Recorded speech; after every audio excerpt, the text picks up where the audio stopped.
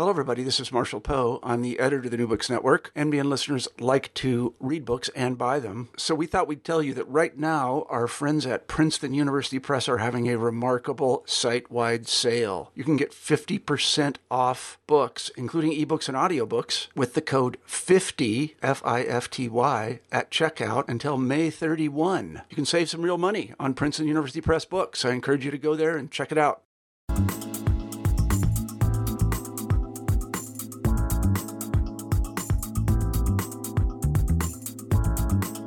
Hi, this is Rebecca Buchanan, host of New Books Network, New Books and Popular Culture, and today I'm here with John Karchevsky, the author of Reality TV. John, thanks for being here with me. Thank you for having me. So I'd like to start off by just having you talk a little bit about why this topic. What got you interested in reality TV and wanting to write about reality TV? This is kind of two things that brought me to this topic.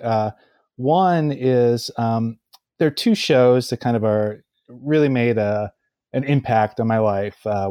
One in terms of reality television. The first is the 1992 season of The Real World. I thought it was truly different than anything I had ever seen on television, and I liked the look and the feel. I liked the people who were cast on it. I thought it was really interesting that they were artists and intellectuals, and these were people that I wanted to be like. They were smart city folks, and somebody who was growing up in Western Pennsylvania, that notion of intelligence and city life was something that I aspired to. But I was also drawn to reality television from the sleaze factor in the early 2000s, which was something completely different, but it also felt really new. And that notion of prime time, mainstream sleaze that you had seen on Jerry Springer and other daytime programs, but that had come to prime time in a genre that felt very different than the daytime talk shows. So I love that. And I like to say that I got married because of reality TV. That when Richard Hatch won season 1 of Survivor, I was so happy that I just jumped up and proposed to my wife on the spot. So it's a genre that's brought me a great joy. So that's kind of what brought me to the topic from just how do I get involved in reality TV? But the second topic is, how do I get involved in like city spaces, and why was I attracted to a book on the notion of the reality television and the city? And that's a different story. I grew up right outside of Pittsburgh in the 1980s. My parents were from Pittsburgh. My whole extended family lived in Pittsburgh. So every weekend we were driving through the cities, and I saw the factories closing, and the factories weren't running anymore. And not only that, but I saw Pittsburghers move because there was no employment there. So as a kid, you really aren't thinking about these in intellectual terms, but it was like a very lived part of my childhood of like the deindustrialization of Pittsburgh. And that kind of I put that on hold in my life until 2004 when I took my first job in Texas, in Fort Worth, Texas. And it was the first part of the country where I lived that was really different than where I grew up. And I found myself going to a Pittsburgh Steelers fan bar in Fort Worth, Texas, because I wanted to reconnect with home. And so it was really there where I really felt this notion of being displaced from the city and being driven out and wanting to be back, but unable to be there. So when I moved back to the Northeast in 2006 to take a job at Seton Hall University, that was another moment where I really felt that centrifugal force moving people out of cities. And I was living on the eastern border of Pennsylvania, but I was surrounded by New Yorkers and people from New Jersey who could no longer afford their city or their home in northern New Jersey.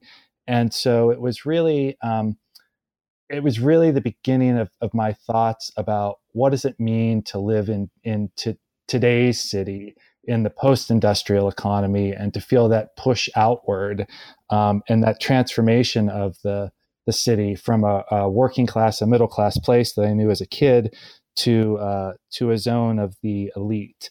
And it was very interesting to experience that lived notion of the city and being around New Yorkers in Pennsylvania, but to also watch reality TV, which made city life seem so fun and so accessible, and open to everyone. So that split between what I was experiencing in my home on the eastern border of Pennsylvania and what I was watching on reality television kind of really drew me to this topic.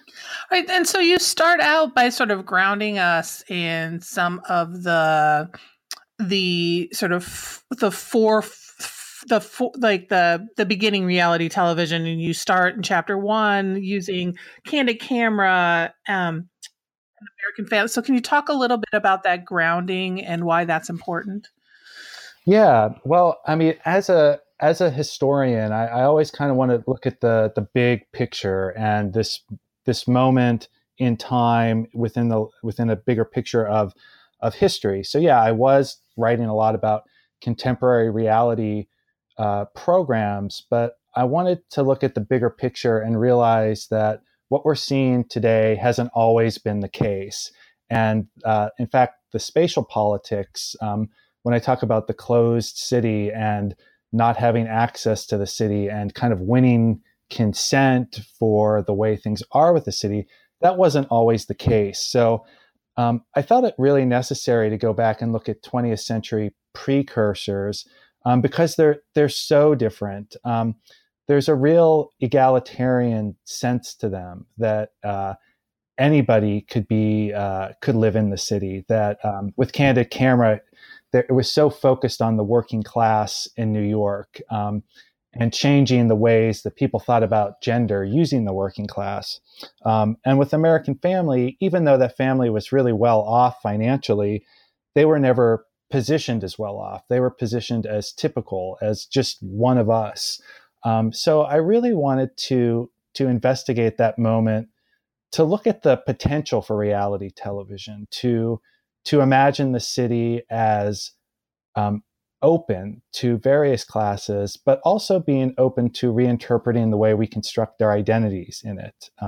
That we can change the way women in post-war America had access to cars, or we could change the way that housewives and gay sons were positioned in the family on American Family. So I wanted to touch on that, like almost this these transformative moments in reality television in a way that suggests that maybe we can get those moments back, that we can change the way reality TVs are told today by looking to the past. Right. And then you sort of ground us in, and you mentioned it earlier, and it also, reading this just brought me back to sitting in college in the basement, watching The Real World, and just realizing I never had seen anything like that on television.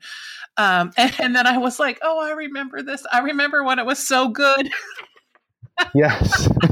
Like when there were, like, even if there were issues with it, they were still, and you talk about this a bit, they were still sort of like going out into that urban space. And so can you talk a little bit about how you see The Real World sort of bridging us from what was going on before to what is going on now?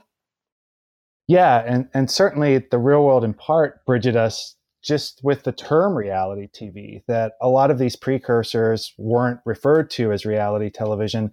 And The Real World wasn't at first either, but by 2000, it's firmly known as reality television. So it bridged us just in terms of like the discursive category of genre that we use the term. But it also, it moves us, on the one hand, it has this connection to the past, in that the city's open to everyone, that these people, even though they're living in the gentrified neighborhood of Soho, I mean, they're going out and talking to homeless people and befriending them, and going into poor sections of Jersey City and talking about the social problems there. And it's magnificent. And it really is a throwback to Candid Camera and American Family. But at the same time, I think we begin to see that throughout the 90s that there is this movement away from like social justice and direct cinema to a more sleek, sophisticated, formulaic show. And by the early 2000s, they're not even going out into the city. It's all about partying in the home. And so I think The Real World really is it really transitions us from the 20th century to the 21st century. But it's such a good show. And I think so many people forget how good those early seasons were, and they just kind of lump The Real World with like 21st century reality television. And if people would just go back and watch the first three seasons, there's so much there. Once after Puck, I'm done. But yes, like, and especially in that third season, and I know you talk about the first, but it made me think about, I couldn't remember what happened in season 2, but season 3 with the AIDS crisis and what was going on and what they were really doing really was pushing boundaries, I felt, with television. Absolutely. No, I totally agree. And not only just the casting of Pedro, but just of sophisticated, smart roommates, who could be a great ally to Pedro. It was also just, I think, crucial to the program. And, like Judd and Pam and Muhammad, they were just crucial to that season as well. So you move from sort of setting that up to talking about sort of the nostalgia and how this 21st century urban reality television functions. And so can you talk a little bit about that, what you're doing in chapter 2, and how that sets us up for your further chapters, which sort of look at specific shows? Yeah. I really wanted like a chapter to present kind of like a broad overview. And, my mind kind of goes to case studies. And, that certainly happens with chapters 3, 4, and 5. But I wanted something to kind of paint a bigger picture of here's what's going on. This is like the big picture view of city life on reality TV. And I think it really is, the way that I frame it is that split between the visuals that we see of the city and then the stories and the sounds that we hear. So the visuals that we see, that's the 21st century city. It's very segregated. It's very closed off to all classes except the elite, that we're only going to certain parts of the city, usually gentrified downtown areas or to rich neighborhoods. And these areas are made to look beautiful. Like, they win us over. We accept them because they're such pretty spaces. They're edited to be pretty. The music highlights how beautiful they are. It's really fun to enter these closed spaces that they present. But that's when we look at the stories told and the sounds that we hear, that's where we begin to see nostalgia. So visually, we see the 21st century city, but the stories that we're seeing are more reminiscent of the 20th century. So stories, for example, of the family business. The family business is so close-knit, it's really tight, it's loving. The markets are really small. These people don't participate in global capitalism. They seem to know their neighbors really well. It's a really kind of homey feel that it creates for the city. And so that's one of the major points of the chapter. Another nostalgia is just this notion of what I talk about, the level playing field, that competition shows like The Amazing Race present the city as a place where anybody can make it, that they cast people of various classes, ethnicities, genders, sexual orientations, and they're all running through these global capitalist cities. So you've got working class people, various minorities, running through these rich areas, but the rich areas aren't even presented as rich. They're presented as steeped in history. So, this is, the challenges are about what they would do in like the 19th century. So it really is in touch with the historical roots of the city, and not the contemporary global business land that the city is. And also entrepreneurship, rags to riches stories, that it really simplifies the way that global capitalism works and really presents this nostalgia for the American dream, that if you just show up in the city, it's a land of opportunity and anybody can make it there through hard work. And and that's certainly, not the case with the financial business. It's so complex. It's so hard to understand. But on reality television, we don't go into those areas, right? It's just like, if you just try hard, you can make it as an entrepreneur. And the entrepreneur is simplified and very, it's never presented in the complexities of the contemporary business world. It's just, work hard, have a good product, and you will be rewarded. So I really wanted to do something about that split between the contemporary city that we see and these kind of nostalgic stories and sounds that we have for the city. And also just the fact that so many of these people cast on these shows retain these ethnic working class accents that, linguistic scholars are talking about, that these cities are losing those accents because as the cities become unaffordable, that working class, these ethnicities are being displaced into outer commuter zones. And so it's important that we have, people on The Real Housewives with these marked working class accents that mark this residual moment in history of where anybody could make it in the city. And I think just the sounds we hear are as important as the plots that we follow. Right. And you mentioned the Real Housewives, and that sort of moves into looking at Bravo. And so can you talk a little bit about the Bravo network and how you see how they look at urban servitude as you talk about and just that role? Yeah, well, I mean, it's so fascinating, Bravo, because on the one hand, if you look at like the sociology of contemporary cities, again and again, you hear people talking about the city being transformed into a place for the elite and the poor and the serving class. So, the serving class plays a very valuable function in keeping the elite up and running in the cities.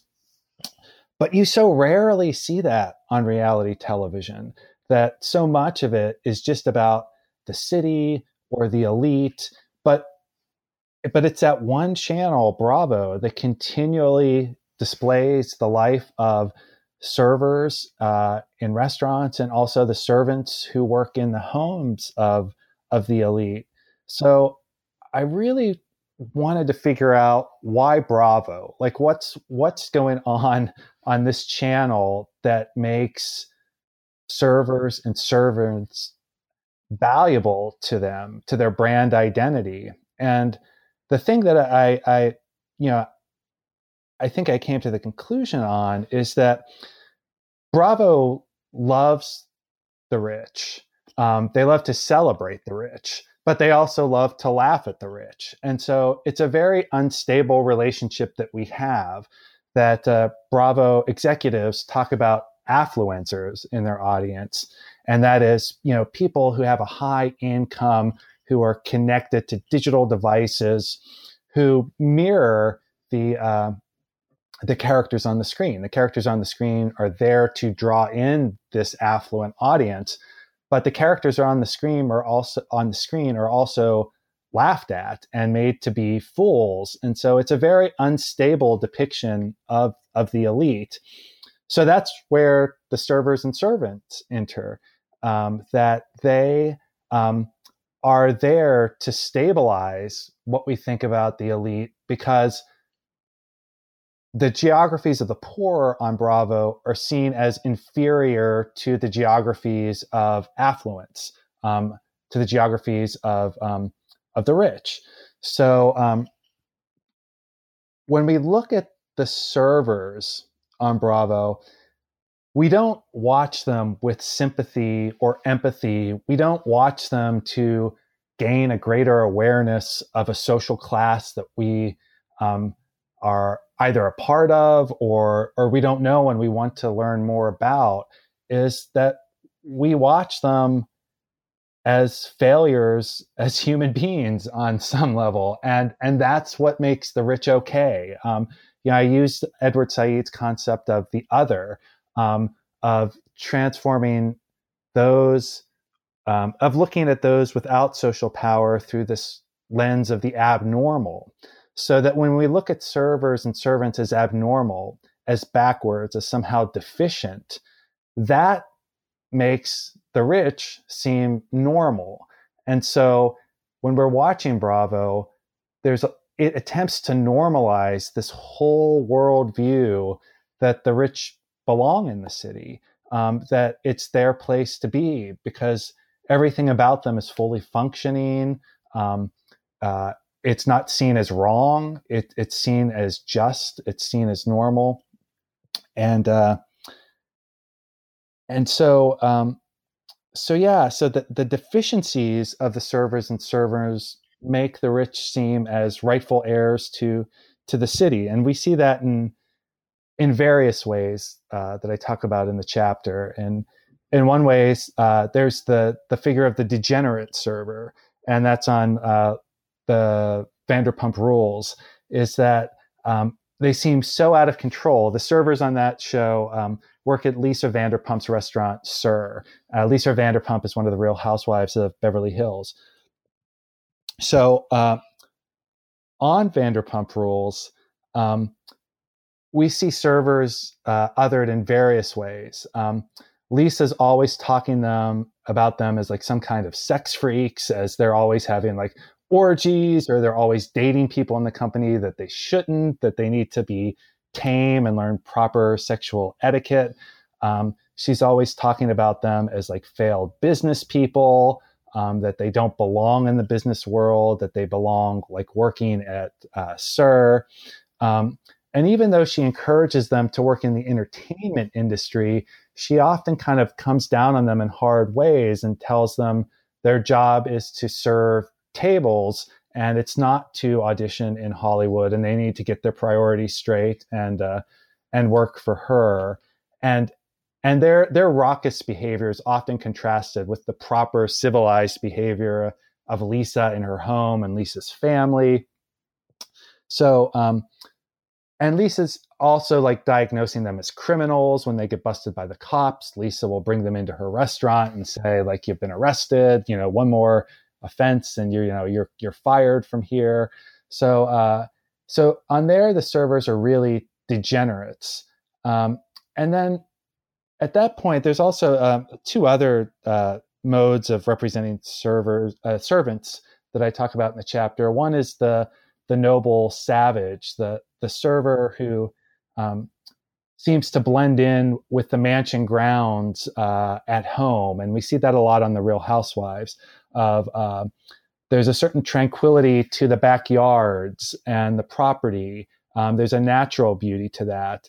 And it's there that we see many of the servants working, and they only are there to please their employer, that they don't really exist as people, that they exist simply to make their employer happy, but also to grant them leisure, that because they're willing to do this work, then the employer can go out and go to parties and play tennis and go to nightclubs. And so there's a real gentleness to those servants on the Real Housewives. And then you also have the silly servant on Flipping Out, which is where it really plays into certain stereotypes of the Latina maid, and that they're there for comic relief. But within that show, Flipping Out, what's interesting is that everybody. So Flipping Out is a reality show about Jeff Lewis, who runs a home flipping business out of his own home, and everybody works in that business in Jeff's home. So he has a whole slew of employees working in his home, and he's really mean to all of them, including his maid. But what's interesting is he belittles them, but then he'll help them out for their own professional gain, take them out into the field, show them how the business operates, and try to put them in a better position within the real estate business, within the flipping business. But the maid is the only one who never gets to leave the house, that Jeff constantly belittles her, and she just accepts it and is there for kind of comic relief. And everybody kind of laughs at the maid. So the maid becomes confined to the home, and all the other people who work there get to go out and advance their careers. Which is sort of, it seems very much so the case with all of them, right? Even in Vanderpump Rules, like, yes, like you're talking about, we're not going to advance your career. I'm not going to help you out. You're just here to help me out. That's right. That's exactly it. I know. I have to say, I don't watch Bravo as much as the other shows, but there was one scene where you're talking about the in Real Housewives. I think somebody had, one of the help had left, and then came back, and she was like, "Look, here's all the laundry you have to do for me, so I can be a mom." Right. Right. Yeah. It's like, such a great homecoming welcome. Yeah. So it's all here. I can't be a mom without you. I need to go play tennis now. That's right. That's right. So your next, I'm going to move back to, because your next chapter sort of moves into that idea of like holding on to those urban identities and the accents and that working class. And so you talk about two of my favorite people in reality TV, both of them. Boston Rob and New York, coming from very different television shows. But can you talk a little bit about Chapter 4 and why you picked these two characters, because they are really characters that they've created, to focus on, because I think they're probably perfect for this chapter. But can you talk a little bit about both Boston Rob and New York, and why you chose them? Yeah. And I should say before I get started, this Chapter 4 was my favorite chapter to write. In part, just drawing together some of the quotes, I found myself laughing so hard because they are both such delightful characters, and they're so over the top, and they play their parts so well. So what drew me to this chapter? Initially, it was actually I was actually including other people, and I was just looking kind of at the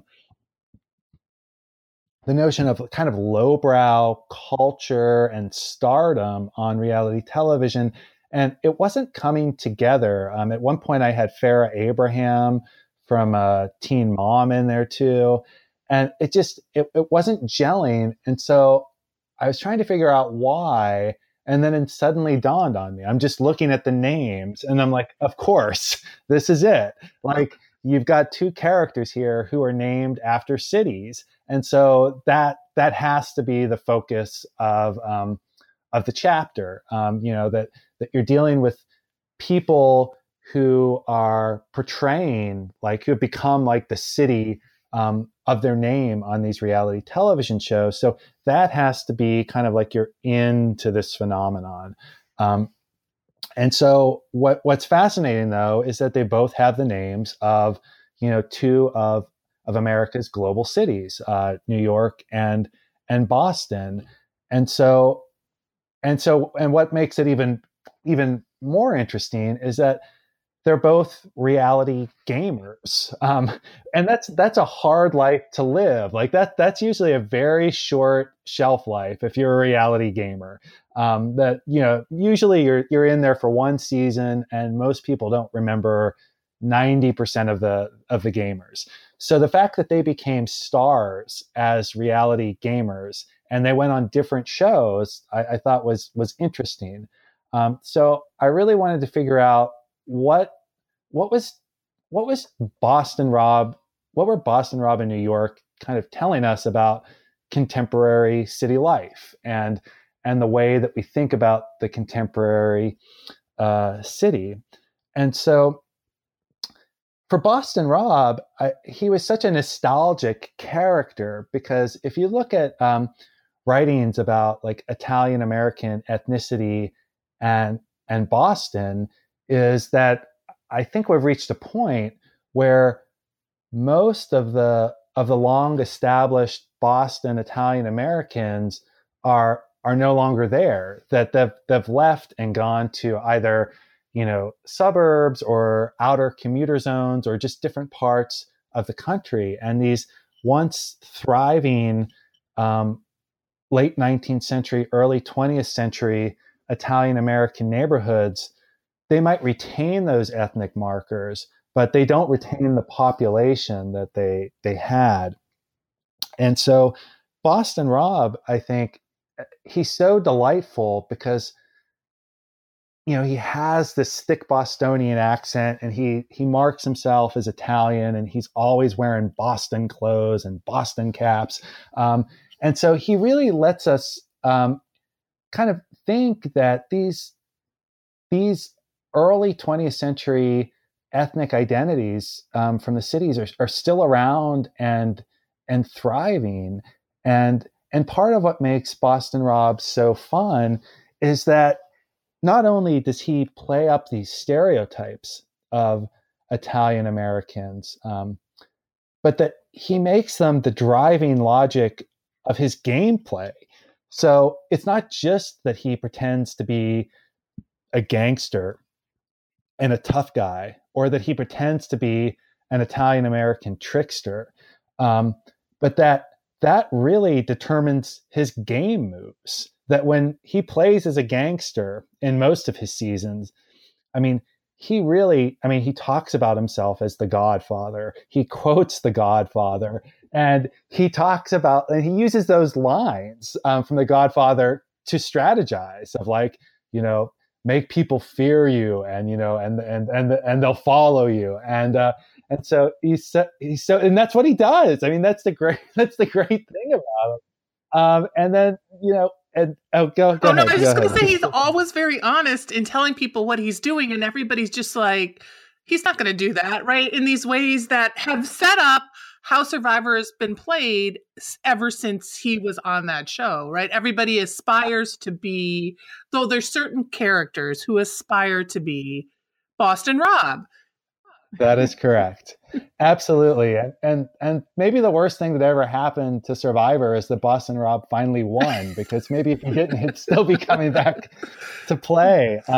But he's so much fun. And then the All-Star season, to me, is the most fun, because that's when he breaks from that Godfather figure that he plays in most seasons. And that's how he won season 22. But he plays as this trickster figure who just exploits people's greed. And it's right out of the Italian American trickster stereotype. But he does it so well. And he's so, I think you're right that he's so honest about what he's doing, and he narrates to the audience about what he's doing. And, he'll cut deals and say oh, I've got your back. And he'll play to the people's greed and their sense of self-worth.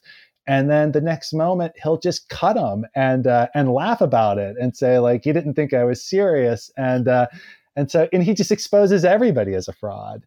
And that's what makes the All-Star season so delightful. Boston Rob, I think, is very much about this nostalgia for this ethnic working class in early 20th century America, ethnic urban working class. Now, New York is such an over-the-top camp figure, and there are quotes from her that I just had to laugh. I really was laughing so hard when I was putting down some of her quotes. And as much as I'm critical of the way that sometimes New York is hung out for laughs in I Love New York, I still find her to be such an endearing camp figure, and she's just a character that I truly love. But New York, there's no nostalgia there for her. She is this larger than life city, and I make the point in the book too that she's not even from New York City. She's from Syracuse, but they cut that part out and just make it seem like she is New York, and she and Flav, who is from New York City, are embody this kind of larger than life New York persona. But I think the difference with New York and Boston Rob is that the humor around New York, we don't have to imagine Black urban poverty as a thing of the past, is that's still persistent in today's cities. And there's kind of like two things that are going on in I Love New York. One is New York. I mean, and she's over the top, campy. I mean, she's got these, her clothes and her eyelashes, everything about her is excessive. It's fantastic. But then the show itself, at certain points, kind of makes fun of kind of how lowbrow a lot of these African Americans are. And, in the book, I talk about that's just taking Black poverty as something to laugh at. And that's how we have to relate to Italian American ethnicity through nostalgia in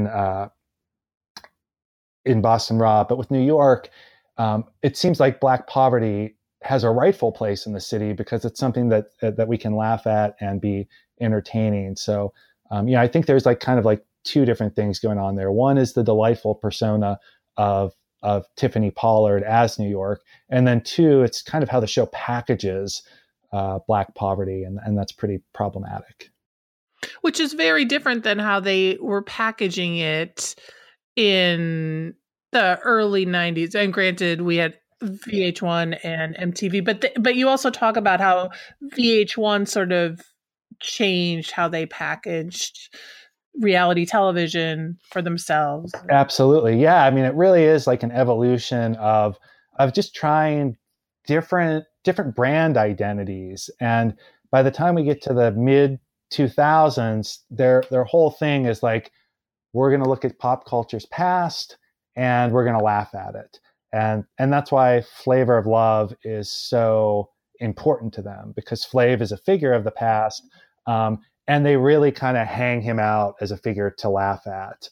And New York grows out of that branding initiative, but she's kind of their first homegrown reality star. She's a contestant on Flavor of Love, and she's also moving them away from laughing at the past of popular culture and creating their own reality stars, and then create several after her. Yep. Yeah, you mentioned one of the things I talk to my students often about, and the clock used that was really political for a long time, and then it just turned into this sort of device to. So you give us those sort of case studies, and then your final group of case studies really looks at the rural reality television and that idea of those rural spaces and how we think about those. And so can you talk a little bit about that and what you're doing in chapter 5? Yeah. It's kind of a different take. I mean, to finish a book on urban reality shows with a chapter on rural reality shows, right? It's an odd ending, but, I start off that chapter with the cultural studies scholar Raymond Williams, who says that there's a symbiotic relationship between the country and the city in fiction, and that is when our cities are going through the most profound changes, we often look to the country as a space of tranquility, as a space that has many of the values that seem to be missing in the city as it's going through this period of transformation. And so I wanted to see, so how can we use that to make sense of these rural reality shows? And, the whole book looks at cities are transforming, that they're pushing people out of the city and making it spaces for the global elite and the serving class.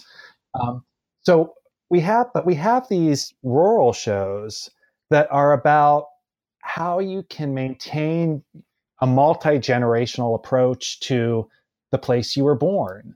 And I think that's how it fits into this history of urban reality shows is that as most of us no longer have that lived connection to the city where we can continue to live in a city that we might have been born into or that our families have lived in, that rural reality shows tell us that the good life is still available, and that connection to land, that multi-generational connection to land is there. It's just in the countries now.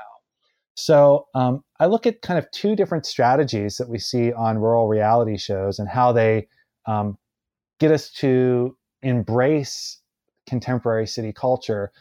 One is that they offer like us a temporary escape from the city, that you can escape from the city and it's expelling people from the land and go into this nice fictive space where you can stay there forever. And then the second type, and those types of shows would be like Moonshiners, Alaska, The Last Frontier, Swamp People.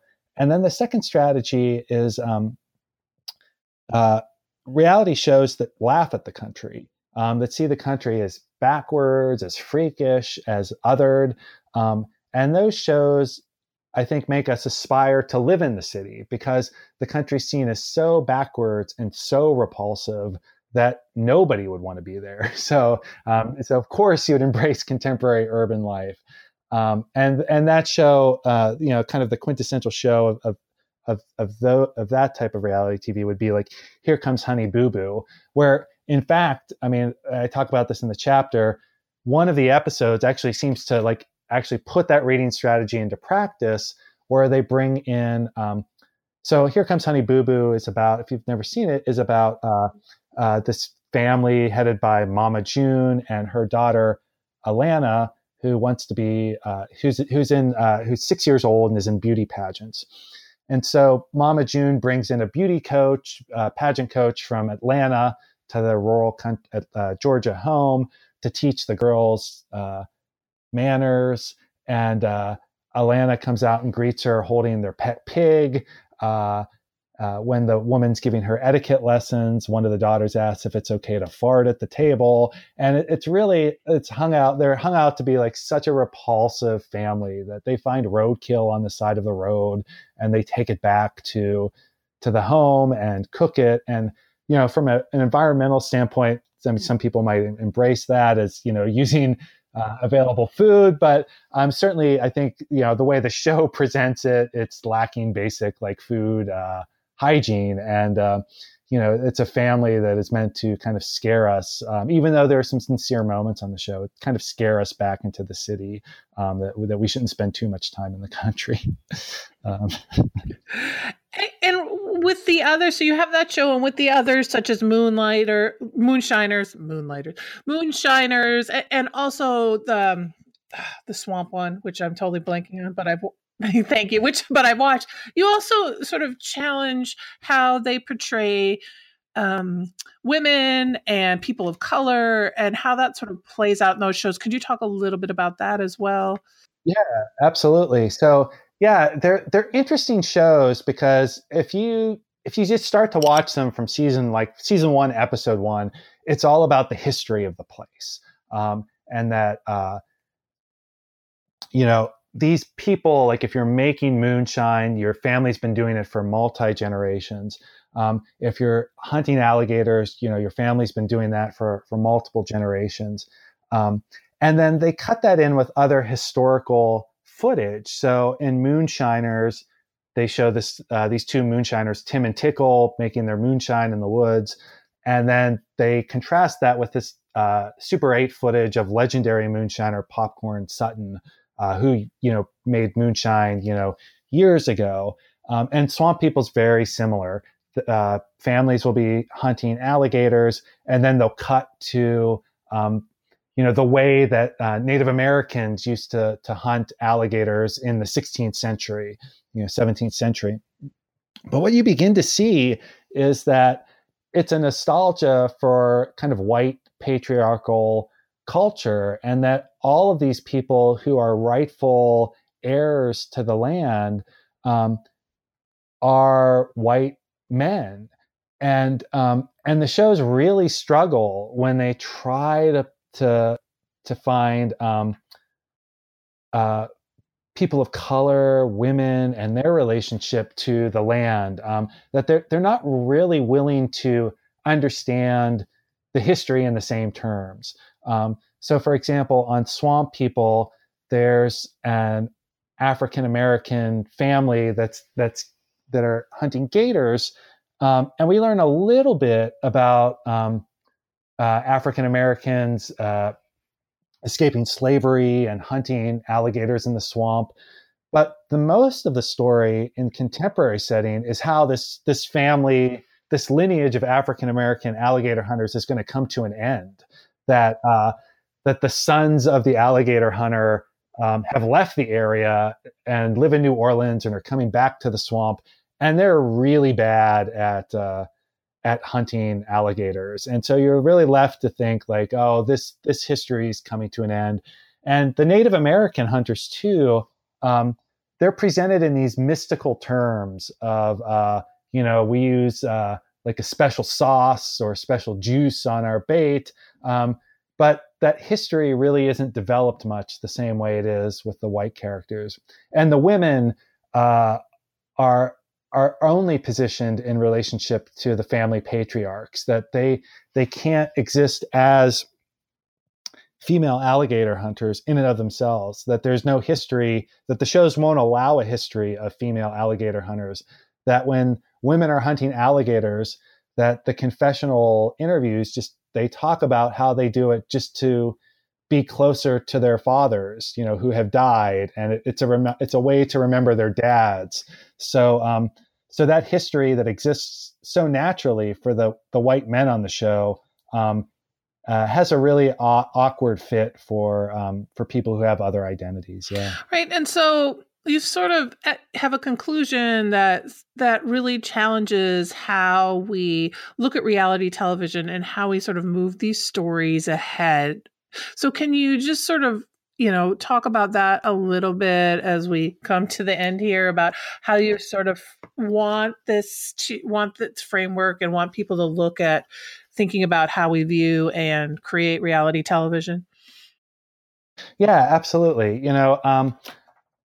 I work at a university that has kind of like a social justice mission, that they really want to see a lot of our academic theories put into action to improve society, and certainly working at Seton Hall has influenced the way that I think about how my scholarship could be used, for bettering society.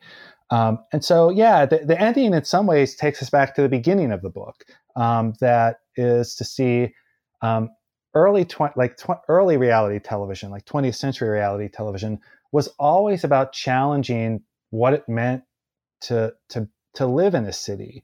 That Candid Camera really focused on challenging post-war definitions of femininity, specifically like female drivers, and how they're ditzy, how they shouldn't have access to cars. And Candid Camera was a feminist show. It made fun of those notions in order to give women access to mobility. And American Family really showed the fall of the patriarchal nuclear family to make room for women and LGBT family members and their rights. And so I end the book in part by saying we could get back to the way reality television was, and that was most of the chapters 2 through 5 have traced how there are cultural moves made to make us okay with city life the way it is, to make us not question it, and to see the rich as kind of the rightful heirs to the city, or to see the way that old 20th century identities are still part of city life when they're not. But that's the whole kind of theme of nostalgia that runs throughout the book. And so I really wonder what it would be like, since future generations of storytellers are right in our classrooms, right? That they're reading our books, that they're taking notes in our class. I mean, what would it be like if they were challenged to think about, could you create a reality show about servers or servants in contemporary cities and understand them on their own terms, or humanize them, or normalize them instead of othering them the way that Bravo does, or instead of thinking about the working class in nostalgic terms, like Boston Rob as rightful heirs to the city, as proper residents of the city. I mean, what would a reality show look like if you looked at the vulnerability of the working class in contemporary cities, and how hard it is to make it there? And that's, it's something I even bring into to my own classes. And it's like, so for like a creative project in my reality television class, I offer them numerous options, but one of them, I mean, it's kind of silly, but it is to set a season of Survivor in like a working class, like an Italian neighborhood in Boston. And what would it mean to literally be kicked out of the neighborhood? And like, how could you change things? And it is a silly premise, but it can get at like some progressive views. And first of all, I should fully admit, I don't think that reality show would ever sell or get made, but it's kind of a starting point to get students to think about alternative ways to tell stories. So it's been really great talking about your book. Do you have anything you're working on now that you want to talk about, like just shout out about, or are you just sort of, yeah? So like right now I'm working on a book just for the Wayne State University Press TV Milestone series on Route 66, which is a 1960s TV show that I've always been fascinated by because they shot on location and then everywhere, so they just show up to a town and write an episode based on it. So in some ways, my fascination with space and reality television is carrying over into that project.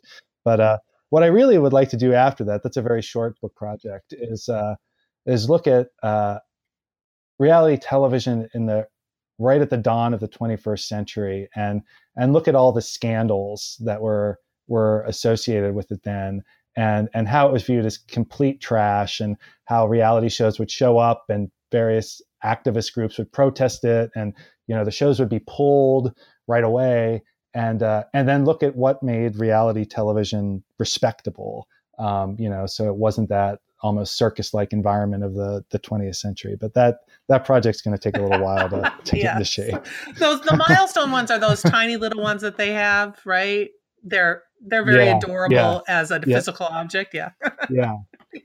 Yes, they are. Yeah, they look really, really good. So, well, thank you so much for talking with me again. This was John Karchevsky, who wrote Reality TV. Thanks, John. Thank you, Rebecca. I really, really appreciate it.